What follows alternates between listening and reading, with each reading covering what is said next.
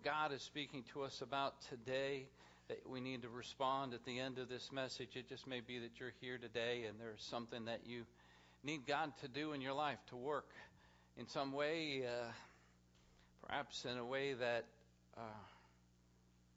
you haven't asked Him before, or you haven't had others gather with you to pray. We can do that. Even as we sing that last song, we'll encourage you to come and respond. Let's look at Acts.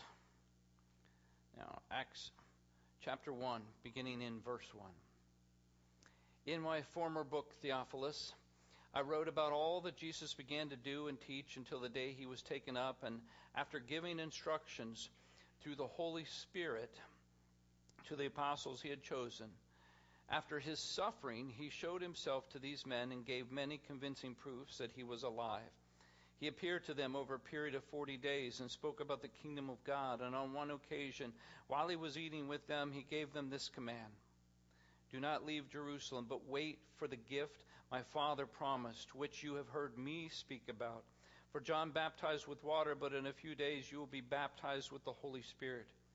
And so when they met together, they asked Him, Lord, are you at this time going to restore the kingdom of Israel? And He said to them, it is not for you to know the times or dates the Father has set by His own authority, but you will receive power when the Holy Spirit comes on you, and you will be my witnesses in Jerusalem and all Judea and Samaria and to the very ends of the earth. After He said this, He was taken up before their very eyes, and a cloud hid Him from their sight. They were looking intently up into the sky as He was going, when suddenly two men dressed in white stood beside them. Men of Galilee, they said, why do you stand here looking into the sky? This same Jesus who has been taken from you into heaven will come back in the same way that you have seen Him go into heaven. Let's pray. Father, we thank You as we open up Your word. We open our hearts, our very lives, asking not just that You would speak to us, somehow we would hear something and then walk away forgetting it, but that You would move in us.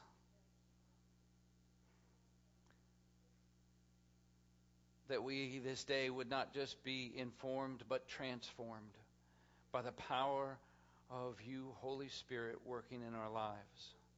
Help me to speak Your words, but I know that You can go beyond anything I can say, even beyond any words that will come out this day.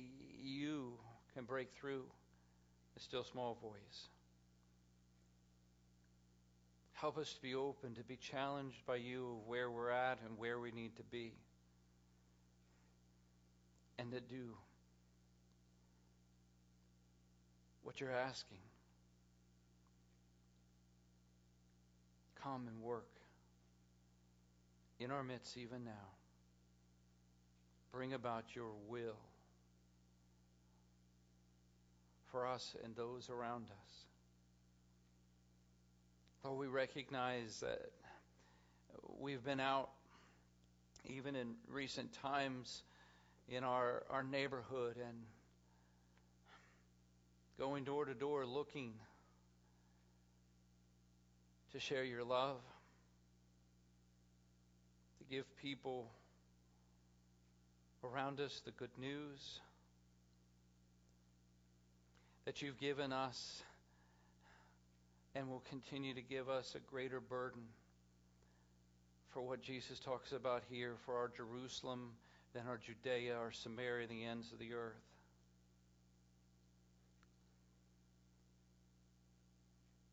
But Lord, we recognize all that we do, whatever burden we may have, means nothing without this today.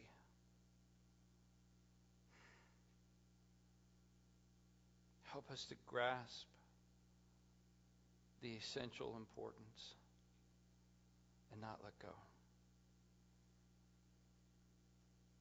In Your name, Jesus, we pray. Amen. So, it's after Easter. Obviously, we know that, but what's next? What happens next? And I'm not just specifically saying what happens next at OCCA here, but in general, what's next? You have Easter. I mean, think about it as we think about the faith story of Jesus. For many, you got we look back, and some would say, okay, it started with him at what we would call Christmas time, the incarnation, and Jesus came. And then there was his teaching, there was miracles and many other things until you got to Good Friday, what we call Good Friday at least. And this perfect Jesus took our suffering and our punishment for our sins, dying on the cross, and then he was buried. And it seemed like it was over, like there was nothing next. But then on the third day, he rose again from the dead. All true. All happened.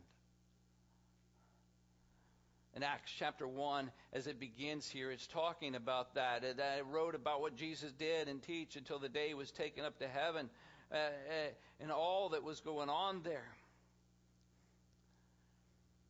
And after Jesus was risen, then next he was with them. And we read here that he was with them for 40 days.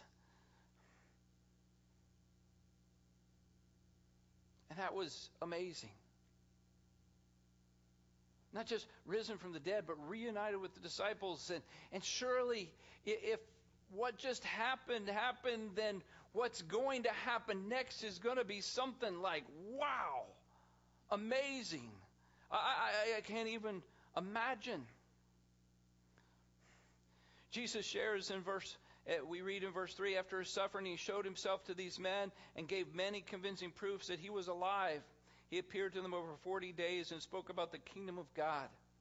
He made it clear this was not a dream that you just had. It wasn't just like a hopeful wish and you saw something one day, but over 40 days. And not just for the 12, but for many, many, many. In fact, we know in 1 Corinthians 15, over 500 saw him. It was no doubt. And if this was a movie, it would be the perfect ending.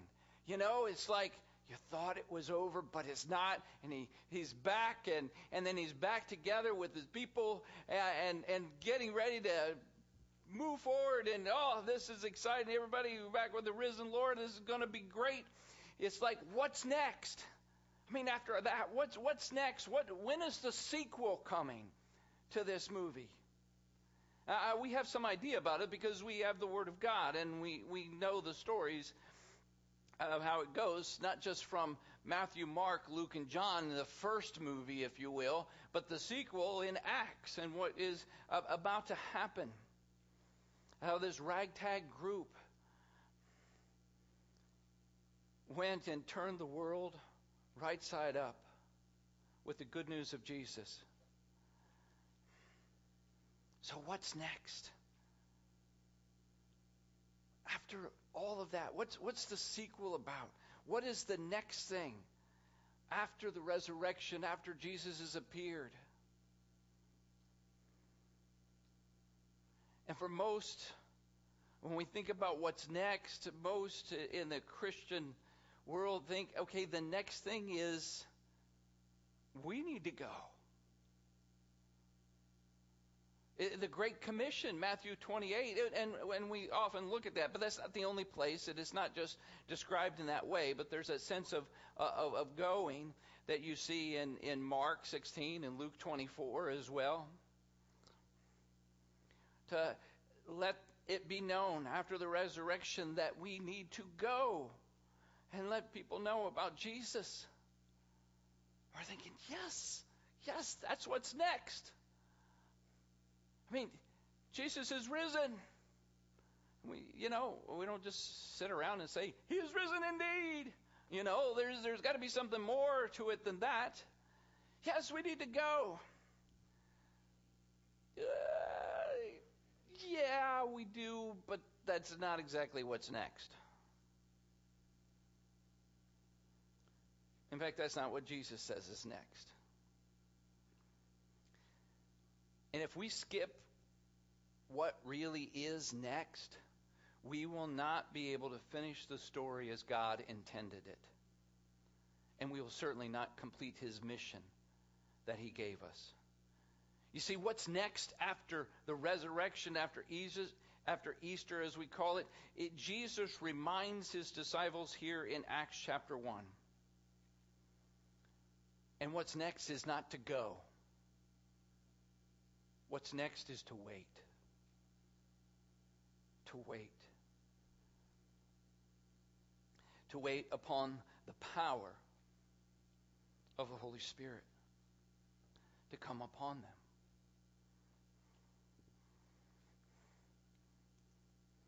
Fortunately, that is exactly what those early first followers of Jesus did. But unfortunately, for those who are yet to come after us, it is not what the followers of Jesus generally do today. Either we forget or we completely neglect the what's next step that is essential for the kingdom of God to press forward. And that is to wait upon the power of the Holy Spirit. We see it here in Acts chapter 1. And for us to be able to learn how our lives today, just like those first disciples waited on the power of the Holy Spirit, what do we need to do? How does that need to come about? And there is much that is connected to this about waiting on the power of the Holy Spirit that we'll cover in future messages as we get into this new series of Mighty Rushing Wind, Living in the Spirit, as we continue to go through many of the things that perhaps some of us have not heard or understood. But today, as we look at chapter 1, there are two parts to this waiting for the power of the Holy Spirit. And the first part is this: we must stop trying in our own personal power. This is going to be very simple. Both of these points that will come are really simple. We must stop trying in our own personal power. Stop. Do not pass go. Really, do not go anywhere. Look, let's go to verse 4 now in Acts chapter 1. As we read what Jesus says. On one occasion, while he was eating with them, he gave them this command: do not leave Jerusalem. Stop. You hear that? Do not leave Jerusalem. Stop right where you're at.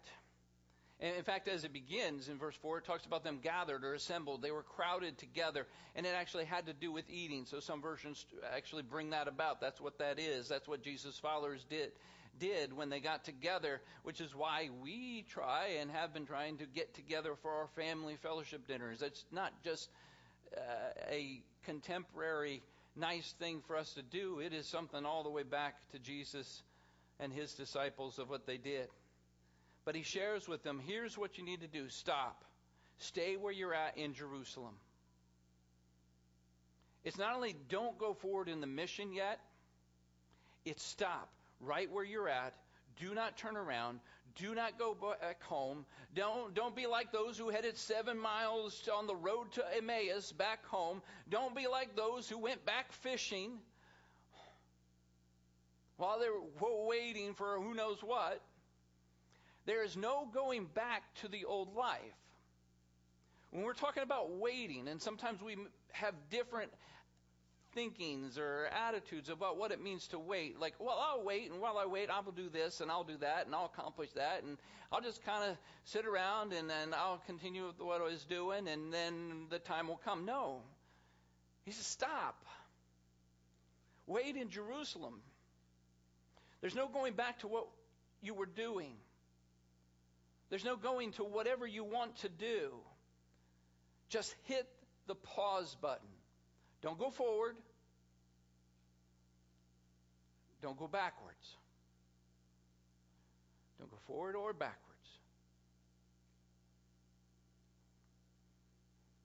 Wait in the place you are at for the Holy Spirit to hit the play button. Jesus is not saying, do whatever while you wait for my call. You know? It's like, okay, are they supposed to be waiting for Jesus' call? No, Jesus already called.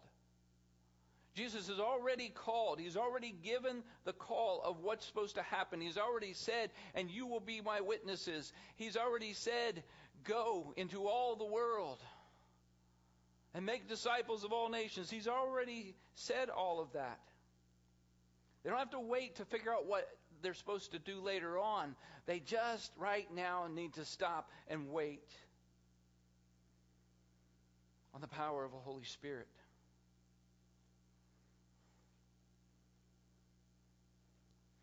Wait. I know for some of you, for some of us, wait is a 4-letter word. It really is. But even maybe this morning, I mean, we don't like to wait. Some of you this morning, trying to get ready, coming here. Come on, why does this coffee machine take so long? You could solve that.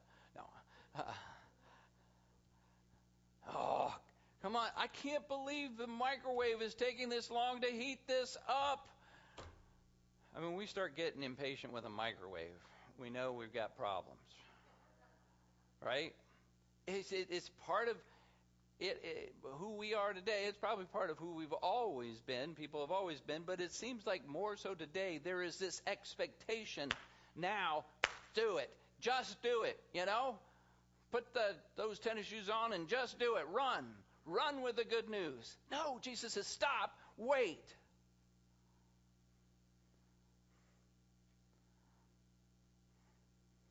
Too many believers don't hear that word and just rush forward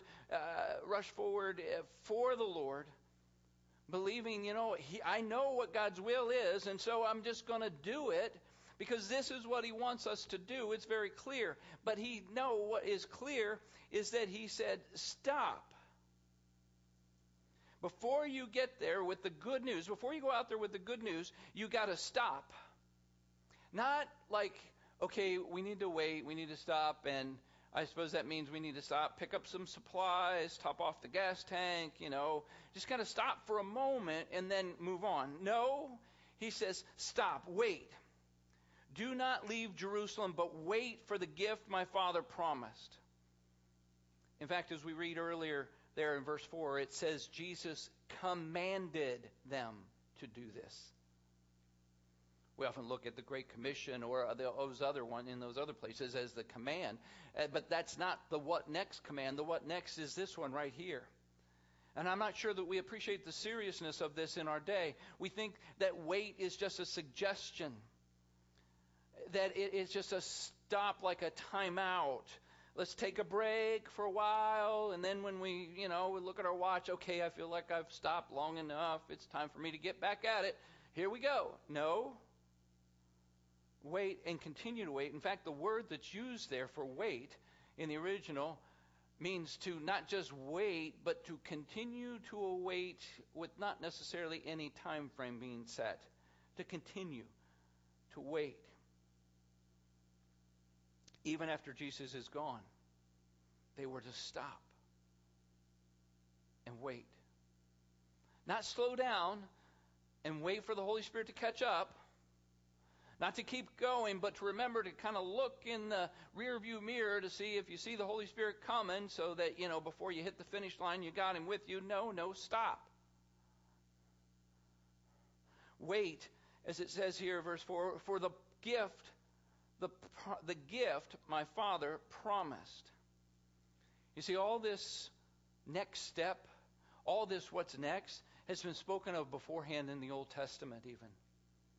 And we'll look at that more in the Holy Spirit in the Old Testament later, in later messages. But this promise we see in so many different places, even like Ezekiel chapter 36, verses 26 and 27.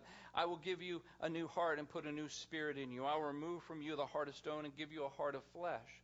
And I will put my spirit in you and move you to follow my decrees and be careful to keep my laws. Or, how about this one? Joel chapter 2, verse 28. And afterwards, I will pour out my spirit on all people. Your sons and daughters will prophesy. Your old men will dream dreams. Your young men will see visions. Joel chapter 2 is referenced later in Acts chapter 2, right as it deals with Pentecost and the pouring out of the Holy Spirit. And you see this. This is not just certain followers of God that He's going to pour out His Spirit. He's saying on all people who trust in the Lord as their Savior. Verse 4, Jesus says, not just are we to be waiting for that which the Father promised. You see that? He says that you wait for the gift my Father promised, which you have heard me speak about. So it's not just what has been said before. In the past, it's what's being said, was said in the present by Jesus himself. He let them know ahead of time about this wait. They didn't remember a lot of things sometimes, but this is one of those things. He told them about the one who was to come, the one that they were to wait upon. In so many different places, like John 14, 15, and 16, and some of those exact places, those are in your sermon notes, and you look those up another time. But one of the places is in Luke, at the end of Luke, and he told them, "This is what is written. The Christ will suffer and rise from the dead on the third day, and in his name repentance and forgiveness of sins will be proclaimed to all nations, beginning in Jerusalem." Yes, that's what we're supposed to do. You are witnesses of these things. "And behold, I am sending the promise of my Father upon you, but remain in the city until you have been clothed with power from on high." What's next is waiting upon the power of the Holy Spirit. It was spoken of in the Old Testament of what God was going to do. It was spoken of by Jesus himself. In fact, Jesus says then in verse 5 in Acts chapter 1 where we're reading, he says, "For John baptized with water, but in a few days you will be baptized with the Holy Spirit." He's referring to what John the Baptist in Matthew chapter 3 verse 11 says. He says, "For I baptize you with water for repentance, but after me comes one who is more powerful than I, whose sandals I am not worthy to carry. He will baptize you with fire, with Holy Spirit and fire." This is a description of what is yet to come in chapter 2 of Pentecost and the power of the Holy Spirit falling upon them. So hopefully we can see that what is next after Easter, after the resurrection, is the big wait. Wait for the promise of the Holy Spirit. This was always a part of God's big plan. Not something extra that was thrown in there some other time, and okay, now we got to know. This is not a big surprise. And in fact, waiting should not be a big surprise to God's people. Throughout the Word of God, that is a theme. In fact, they waited thousands of years for the promise of the Messiah, of Jesus, the Redeemer, to come into the world. And if they waited that long, why would they have a problem waiting for the promise of the Holy Spirit to come? Although, let's understand, there's a sense that both they and we are not necessarily waiting for the Holy Spirit, but waiting on the Holy Spirit.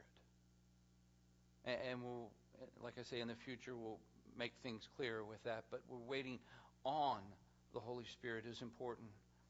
How many of us have ever tried, as we think about this, have tried to do something for God and yet forgot to hit the pause button first? And as sincere and as hard as we tried, it just kind of, well, at least I'm faithful. Nothing really happened. We must stop and wait. But why? That's really where it comes down to, why. Because that's part of this whole point one in the message here. Is, okay, it's not just that we need to stop, but we need to stop trying in our own power. It's true that God has already given us his marching orders as his army. They knew what they had to do. We knew what we have to do. But one of the reasons that God said wait was because he didn't want to send his army out without spiritual armor, weapons, strength to fight the spiritual battle. A.B. Simpson, the founder of the Christian Missionary Alliance, says the greatest danger about these men was not in what they might fail to do, but in what they might try to do. Really just wrap not just your head, but your heart around this. The greatest danger of these early disciples is not what they would fail to do, but what they might try to do. Think of all the examples even in the Old Testament, let alone the New Testament, of God's people who decided to go on their own for God, to help God out, to fulfill His plan in their own power, in their own wisdom, in their own strength, like Abraham. You know, it was getting late, right? With Abraham, it was getting late, farther into this place of impossibility for him to be able to have a son from which it seemed impossible, but to somehow to bring about God's promise that he would have a nation greater than the sands on the seashore. I mean, this is what God had promised. This is what God wanted to do. And so we're getting to where it is impossible. So obviously it must be something that I need to do. And he and Sarah got together and got with Hagar and got her involved. And then along came Ishmael. And then came thousands and thousands of years of serious problems ever since for God's people, because this one man who knew what God wanted and what God really was going to bring to his life, instead of continuing to wait upon God's power to bring it about, he started trying in his own power that he could help God to bring about what God wanted. So too, we want to get out there. We want to share the good news. We want people's lives to be completely changed. For example, this is God's will. This is what he's called us to do. But we've got to stop trying in our own strength, in our own personal power. Instead, let's be waiting for the presence and the power to come upon us for what he's called us to do. For all that matters, when you go back and look at the disciples' lives, even go to the garden, even go to the cross, around the cross. I mean, these were not exactly powerful individuals. I mean, they'd been with Jesus. They had everything that, I mean, they had more than what, we say they had more than what we had. Not really. But they're right there with Jesus, had heard it and seen it and all that stuff. And yet, until the power of the Holy Spirit came upon them, they pretty much did nothing. Which kind of fits with what Jesus said in John chapter 15. Apart from me, you can do nothing. And he's saying to the church, saying to us, stop trying in our own power. We need to wait for the power. This is not something that's an extra, an add-on, but an essential and absolute necessity. But we don't get that. A.B. Simpson again says this: our hardest lesson to learn is to unlearn, and to know our utter helplessness and wretchedness. The deepest experience into which they had to enter was the self-crucifixion, and crucifixion is that death not only of evil itself, but of the strong, self-sufficient self. When we realize that apart from Jesus, we can do nothing, that means that the best that we can do for him, if not done in God's power, will not get God's results. For example, in the Christian world today, what often is trying to happen is we're trying to attract people to a nice, good church with nice, good people that do nice, good things, even beyond what many in the world out there are doing. And then we say we are doing it in Jesus' name. But we're not doing it in Jesus' power. The church can end up just being really a religious version of Boy Scouts and Girl Scouts. We don't get badges, but some do. You might, perfect attendance. We don't do that anymore. But you get other badges like, oh, I read my Bible every day. Oh, I did this. It's not enough. This is not God's plan or his call. And it's certainly not the full extent of what his power can actually accomplish, just getting good people to do good things for God. But that's all we aspire to sometimes. That's all we know what to do. How can we possibly do anything more than that? And he says, stop trying. We can't. That's the point. We need to wait upon Him. But we become so busy doing that God doesn't get a chance to even step in. Because we didn't stop and wait for the presence of the Holy Spirit to bring the power. Francis Chan, who has written about the forgotten God, Francis says, the church becomes irrelevant when it becomes purely a human creation. We are not all that we were made to be when everything in our lives and our churches can be explained apart from the work of the presence of the Spirit of God. Can we let that sink in? How much of what we do can be explained, and you don't even have to bring in the Holy Spirit, versus how much can be explained only because of the Holy Spirit of God. The work right now that needs to be done is spiritual work, and it needs spiritual power, not purely human effort and ingenuity. So here's a question.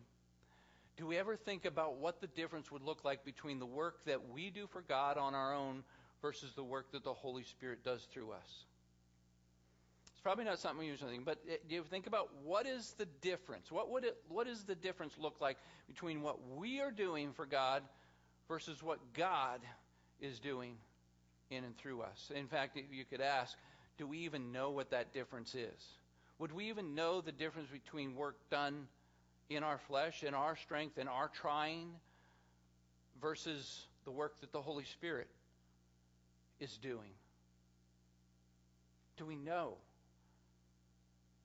the difference between that? Are we stuck in an earthly mindset, or is there a heavenly spiritual mindset? For example, you think about that earthly kind of mindset, and it's starting to change some, especially since COVID, but there is this metric, so to speak, that holds up successful churches are those who are filled with nickels and noses, and they're fervent to keep working at filling up even more their nickels and noses. Instead of successful churches are those who are being filled with the Holy Spirit in His power, faithful to His mission. Here's an interesting quote from A.W. Tozer. It'll be a couple slides here. If you could increase the attendance of your church until there is no more room, if you could provide everything they have in churches that men want and love and value, and yet you didn't have the Holy Spirit, you might as well have nothing at all.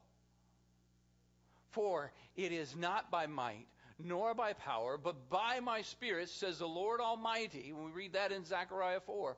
Not by the eloquence of a man, not by the good music, not by good preaching. It is by the Spirit that God works His mighty work. That's what it's about. This isn't in my notes, but just let me ask. And please don't raise your hand. This morning, Kevin and our drummer and some other singers, and everybody wasn't here, so it was scaled down in the worship team.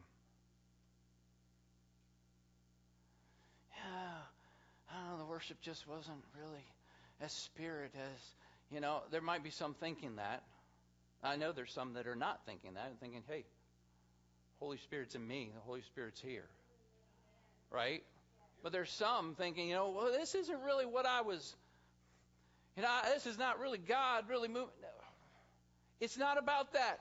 We're seeing what Tozer's saying. It's not about the music. It's not about how it's done. It's not about the instruments. It's not about anything. It's about the Holy Spirit of God and His power poured upon us. Unfortunately, too many have just determined that our experience in the Christian life, while not exactly at the level that the Bible talks about, nonetheless, this is as good as it's going to get.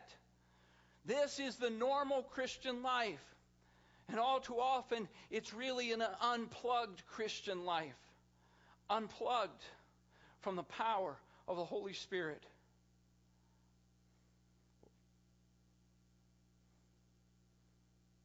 But that didn't happen here in Acts chapter 1.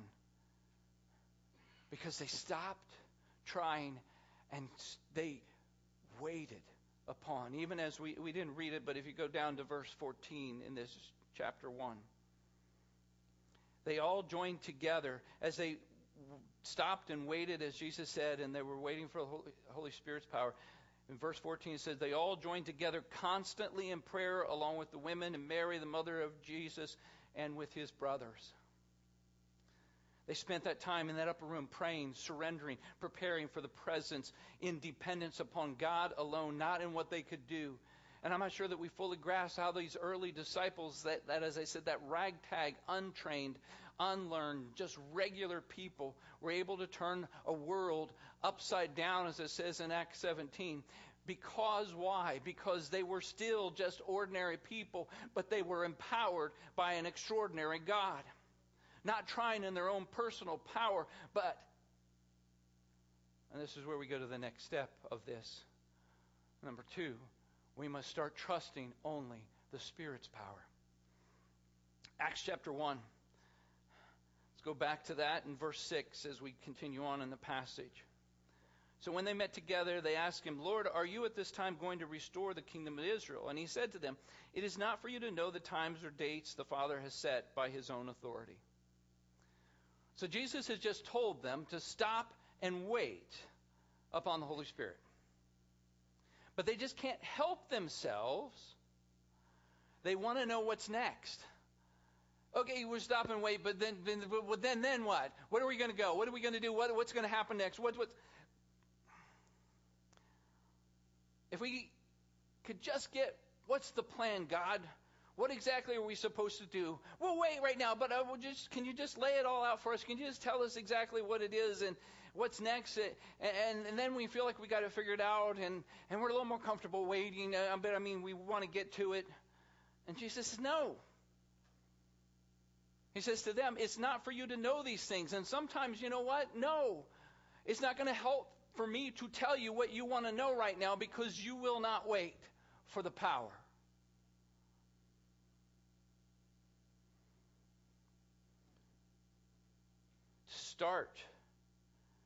Wait to start until the Spirit starts.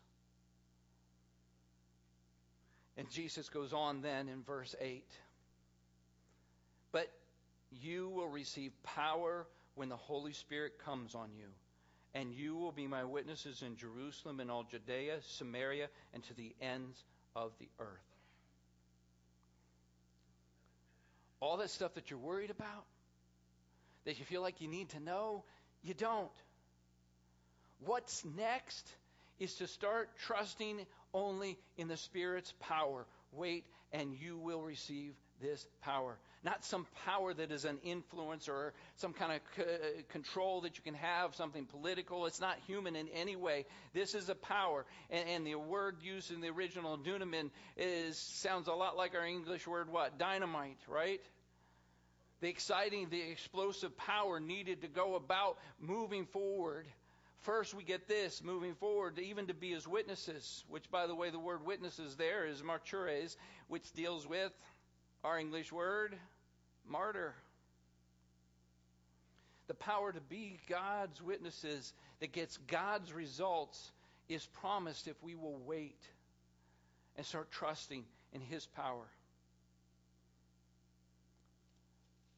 in the Spirit's power. And yet there are those that want to be martyrs in the sense of beginning with, I'll just do it myself. Yeah, you probably know some people like that. But I'm thinking even people as it deals with what God wants. I can do it myself. It'll be fine. We want to do this for God. And yes, of course, we want his help. I mean, as Christians, we're not going to say we're going to just do it ourselves without. I mean, we want God's help. We have some direction, but we really don't want him taking over full control. We don't necessarily trust figuring out how do we let God do that. We got it. Sometimes it's a lack of faith in God. Sometimes it's an abundance of faith in ourselves that are causing the problems. There are those times where yes, we've got nothing, we don't know nothing, and you know what, God, you need to help me. But think about it. How many times, not only in our life as Christians, but in our life in working for the Lord and serving Him, how many times do we feel like, even though we don't say it, we don't really need God's help through the Holy Spirit in this thing? We got this. It's just a little thing. We can do it with our eyes closed. We've got the ability, or we've got the talent, or we've got the knowledge, all of which we're willing to acknowledge. Listen, that talent, ability, all that stuff, God has given me. I acknowledge whatever I have, God has given me. And so we say a quick prayer that really doesn't mean a whole lot, but we say a quick prayer. God, okay, God bless me as I do this for you. And we go off on our own Christianized human effort with God wanting God to add in whatever might be missing. Hey, feel free to add your hand in here there, God, as I'm going about doing what you want us to do. We say we're letting the Holy Spirit start with His power by God helping us. We act like God is working with us, but actually we treat Him like God is working for us. Could it be instead that we should be, that it is God, instead of God helping us, that, God, do you need our help? And when God says, sure, but I want you to use my tools, I want you to use my supplies, I want you to use my strength and my wisdom. And then you be my witnesses is not about trying to have the exact right words. Like, I don't know what to say to this person. I don't know what to do. I don't know how to, I don't even know how to start. You don't need to. Wait. Start the way, what starts is allowing Him to start. But start by trusting in His power. How many of us would say that we need to be a better witness for God? Right? I mean, apparently the majority of us. Those who didn't put their hands up, maybe we still need to talk. As we want to be a better witness for God, and we ask God for help. Help us, God, to be able to try harder, to be more committed, to be a better Christian, and there be a better witness. And we're taking seriously our responsibility, and we almost feel guilty asking God to help us. It's like, you know what? I should have this. God said to do this. I'm a believer in Christ. I love Him, and He loves me, and I know what He's done, and so I should be able to handle this. But God, I feel a little guilty of asking, but I just need some help here. But oftentimes it's just, I need some help to boost my human fleshly ability. Not, God, I want you to do something supernatural in me through your power.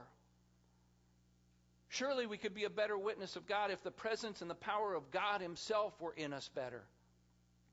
They don't see a better me. Let them see you. Earlier I mentioned Jesus' word in Luke chapter 20, 49. We even had it up on the screen, the connection here with Acts, where He says to remain, to stop until you have been clothed with power from on high. Remember Jesus said that you need to wait until you are clothed with power from on high. Here's a question for you. How many can say not only that you know for yourself, but that others who know you would attest to the fact that you have been clothed with power from on high? I know it's a run-on sentence. I'm king of that. But I just want you to think through this. How many would say, and oftentimes says, oh yeah, I got the Holy Spirit. I've been filled. I got the power. How many would have people in your life that would say to you that what they have seen, not what you've heard from someone else, but what they have seen in you, is someone who is wearing the power of the Holy Spirit in a way that's noticeable? True or false?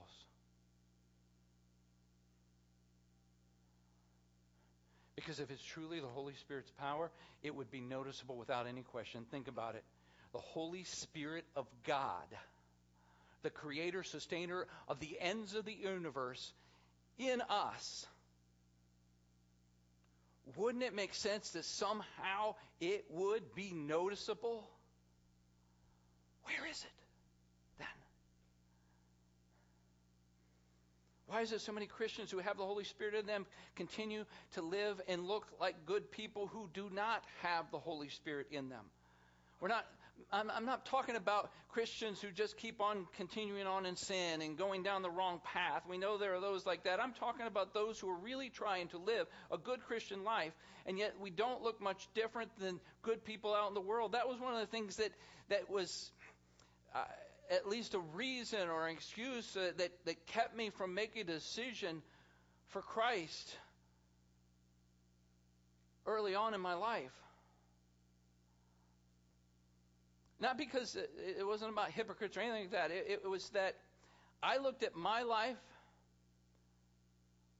who now was going to church, who was reading the Bible, going to Bible studies, praying, believed in my head about God, and I looked at my life and looked at the other Christians around me, especially those my own age, and thought, I am a Christian. I'm no different than them. In fact, in some ways, there's parts of my life that are better than theirs. Really was. Could it be said that there are neighbors or even people in your own family who do not know Christ that are more Christian in their behavior, even in their attitudes? That there are some that are more joyful, more peaceful, more loving. And I know somebody says, yeah, but Uncle Jack, he's just always been that way. It's just his personality. That's how he was born. It's just something for Uncle Jack. It just comes natural to him. Well, guess what? It should be coming supernatural to us. Amen? It should be coming supernatural to us of how we are to be living our life through the power of the presence of the Holy Spirit. There should be more, not just a little more peace, love, joy. There should be a lot more. So much so that it would be like, this is not humanly possible for you to have that much joy. It is not humanly possible for you to have that much love, especially for that person, right? It is not humanly possible for you to have that much peace in this time and what's happening in life and in your life right now. You're right, it's not natural. It is supernatural because of the power of the Holy Spirit of God. Galatians 5:16 through 25 talk about walking in the Spirit. We're not going to look at it, but you can check that out at another time as we talk about recognizing in our humanness, recognizing living in this way that Galatians talks about, walking in the Spirit. It can only happen through the Holy Spirit. This whole kind of walking in the Spirit is in such a way that it should seem miraculous the way we live our life as much as somebody getting healed. But we don't usually think about that because we just go to let's be good or better. No. Galatians 5:16 says, walk by the Spirit, you will not gratify the desires of the flesh. We can stop trying to make ourselves into better people and instead trust the Holy Spirit power to start His work in us, to help us to be conformed to the image of Christ, so that when people look at us, they see the supernatural in us, the fruit of our attitudes and our actions empowered by God. We need to understand that the power of the Holy Spirit will be evident inside out. Inside out. And while the Holy Spirit came on them while they were gathered all around, while the Holy Spirit came on them while they were gathered together, I guess you'd say, at Pentecost, the promise of the Holy Spirit and His power was not something that just supposed to be evident only when a church is gathered for a service. And apparently, even right now, there are some people who are not with us, who are like, We just lost power. They're not connected with us on YouTube and Facebook right now. So you know what? They are not going to get to experience the power of the Holy Spirit because they're not here.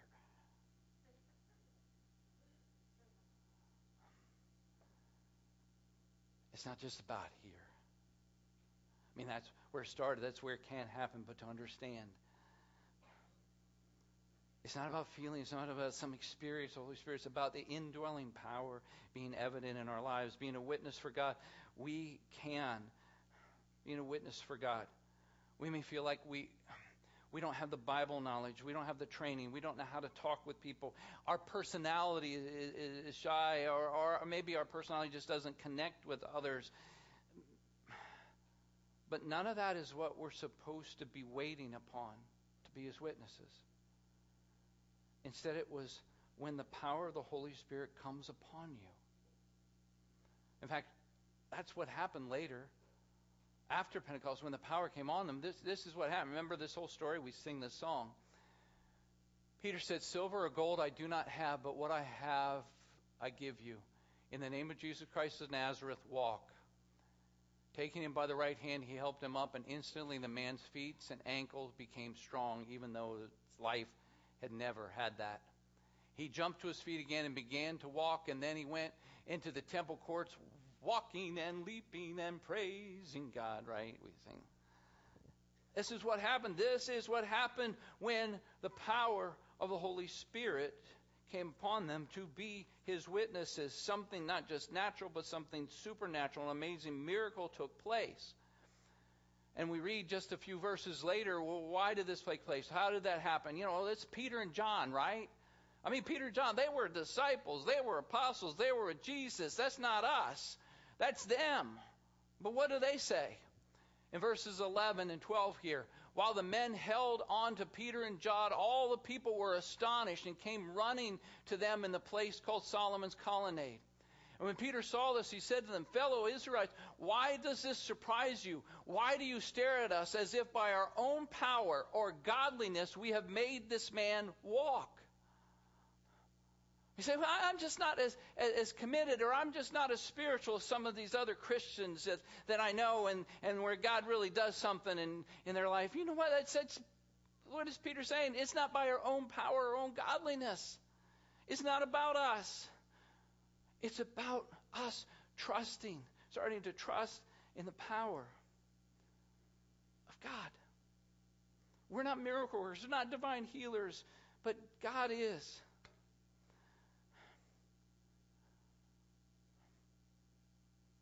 And we don't always get this. And as we start the series, I think of one of the famous A.W. Tozer quotes. If the Holy Spirit was withdrawn from the church today, 95% of what we would do would go on and no one would know the difference. If the Holy Spirit had been withdrawn from the New Testament church, 95% of what they did would stop, and everybody would know the difference. Why does it seem like what we're living is not the sequel to Easter? I mean, if He's really the same God yesterday and today, forever, that whole story and all that took place then, should that story also be today? Many might respond, well, but you know, it's just what is normal for Christians these days. You know, I know it doesn't seem right, but that's just the way it is. Is it? Is it really just the way it is, first of all? Because for those who connect in different places all over the world, you recognize, you hear the power of God moving in some mighty and miraculous ways. To be able to witness and reach out to people, drawing people to Himself in this. Here's a question. This is a question out of the Forgotten God study. When was the last time I undeniably saw the Holy Spirit at work in or around me? I want you to think about this for a moment. Let me check. Hey, we still got time. And stop for a moment. When was the last time? I'm not going to ask you to, you can share, Maybe it's something we can talk about on Wednesday on our praise and prayer. But I just want you to think, when was the last time I undeniably saw the Holy Spirit at work in or around me?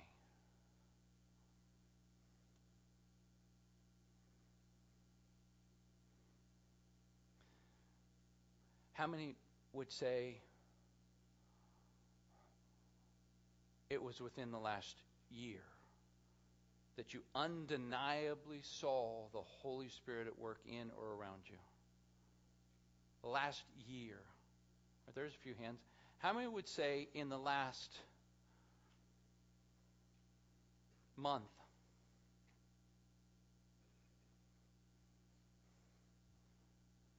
In the last week?